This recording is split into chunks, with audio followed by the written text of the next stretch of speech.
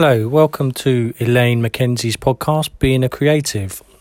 You're luckily only going to hear from me once a month, and Elaine will post in between, but this time we're going to be asking Elaine just a few questions. So we'll ask her the same questions each month, see what she's been up to.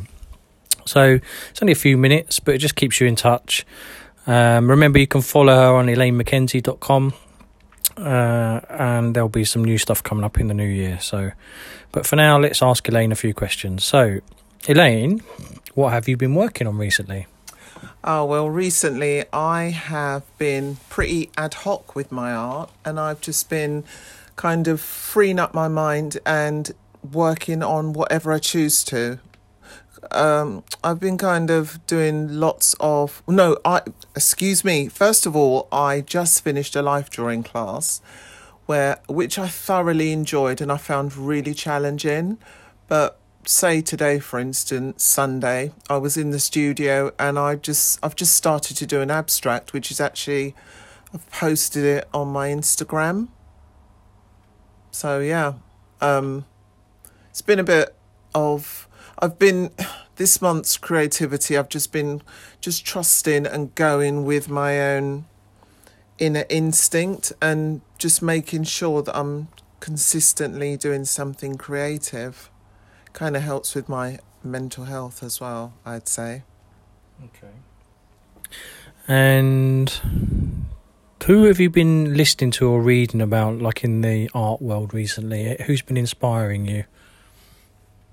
In all honesty, I've just been kind of, in one sense, in my own head, which I feel a lot of creatives can get like that. The reality of it is sometimes you have to get on with real life and you're not necessarily following somebody else. I have memberships for the V&A in London and also the Tate, but there's not an exhibition at the moment that is really inspiring me. So I'm kind of being inspired by autumn, the changing of the seasons. I'm obsessed by plants at the moment. So I've been inspired by a lot of plants, just the freedom plants have, the cycle. That's my inspiration at the moment. Nature. And obviously I know you quite well, so I know you've done a bit of yoga recently, and also you're doing some research into transcendental meditation. And Is there any other stuff you've been listening to, or would you like to talk about that for a second? Or what have I been listening to? Me personally, I love a lot of